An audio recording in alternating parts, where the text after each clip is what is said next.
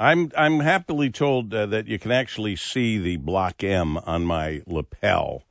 Ann says she can see it on the monitor there. It's I don't wear this very often, but it's the American flag and the flag of University of Michigan with the Block M on there. Meanwhile, we continue on Nurses Week, featuring Michigan medicine nurses, our partners, and we salute all nurses this week, and they should be saluted every day, frankly. But there's other things going on, too, and Marie Osborne has picked up on a story. Since it is the graduation season, she says none can compare to one that took place Monday in Ionia, Michigan. This graduation was inside the walls of a prison, and some of the newly minted graduates will never see life outside of those walls. Our WJR Senior News Analyst, Marie Osborne, with the rest of the story. Marie? Good morning, Paul. This graduation took place at the Handlon Correctional Facility.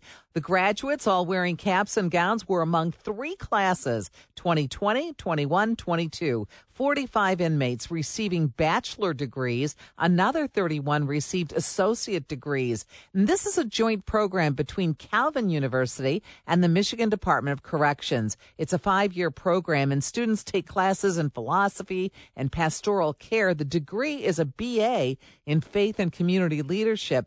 20 new candidates are accepted into the program every year, and after graduation, those who are still behind bars will be sent to other Michigan prisons where they'll work with other inmates in a variety of programs. The cost of all this is about $800,000 a year to run the program. At first, it was funded by private donors. In recent years, they've actually had been able to get Pell Grants available to the prisoners to cover the tuition costs. Now, the program was modeled after a similar one at the Louisiana State Penitentiary. You may have heard of Angola Prison. They have a similar program there. And that prison saw a massive reduction in violence after a college degree program was established there in the early 1990s. Now, while Calvin is the first to have a bachelor's degree, graduates in prison, other Michigan private and public universities are getting onto this, and they're participating in similar programs. Prison officials say this was the first bachelor's degree ceremony inside an active prison in history. Isn't that something? Amazing.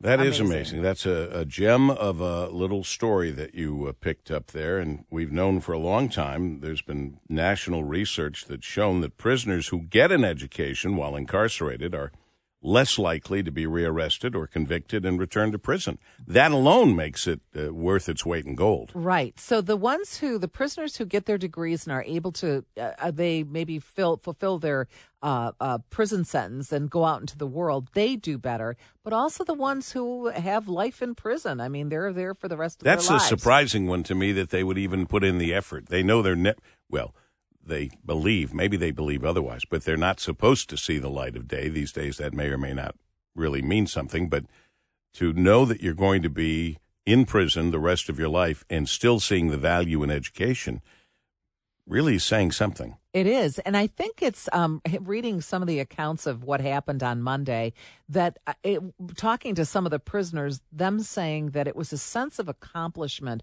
for themselves. Many said no one in their family has ever been to college, much less graduated from college, and that this was something they accomplished. Maybe, if you could imagine this, the first thing they ever accomplished in their life. Something the positive. Very first thing that they've ever accomplished, and they did it. They did it on their own. Well, go ahead. I was just going to say big kudos to Calvin College, Calvin University, by the way. Big kudos, and I forgot what I was going to say, but it's an accomplishment. It's something good that they're doing and that they get credit for. When you say they haven't had other accomplishments, it changes the atmosphere in a prison, which is extremely important. I mean, prisons have been just prisons for a long time. They have not really worked to rehabilitate people, which is why we've kind of had a revolving door. People go, they get out, they come back. They haven't learned anything better along the way. If this is teaching them something better, that's good. I hope they wear caps and gowns and stuff, do the whole thing. They wore wearing caps and gowns. They took pictures with the university president. I mean, fun. the whole 9 yards. And, by the way, they got the folder, the little leatherette folder with their degree inside, with their name on it and everything. So they could open it and look at it. I mean, we all, that's nice. We look at that and we think back to our college days and think that was an accomplishment. Absolutely. That's. I was going to say I still look at mine with pride every day, except I don't know where mine is. It was a long time ago, and we've moved, and we've had floods and all of that. Since you're thinking about graduations, I would point out something Sean and I talked about earlier, Marie Osborne, and that is we watched at the end of ABC News I watch them all. I tape them, and I watch them all.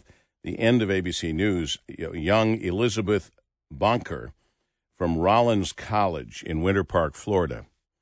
She was the valedictorian and commencement speaker. She is a non-communicative, non-speaking, I should say, autistic person. And so she had to, in advance, type out one letter at a time on a machine that would give her voice. And she did her whole speech ahead of time and then played that tape and just stood there. I mean, I first watched it. I watched the news kind of, and her lips aren't moving, and I'm hearing her talk, and then I rewound it and tuned back into what was happening. Very touching, if you can find that on ABC News, on their website. Yeah. Last story last night. Greatness comes in all forms, right? It does indeed. It merely needs an opportunity. To shine. Yep. Thank you, Marie Thank you. Osborne, WJR Senior News Analyst. I hope we have time to discuss what you, Ann, and I were discussing earlier. I don't think there will be enough time. It's apparently a problem that I am not facing alone. I was starting to say something, and Ann just kind of cut me off and finished. And I said, wait a minute, I'm not finished. I didn't even ask the question. Oh, look at how she's treating me now. And Marie said, oh, I know. John says that all the time. He says I don't let him actually ask the question. He starts to ask, and I answer it.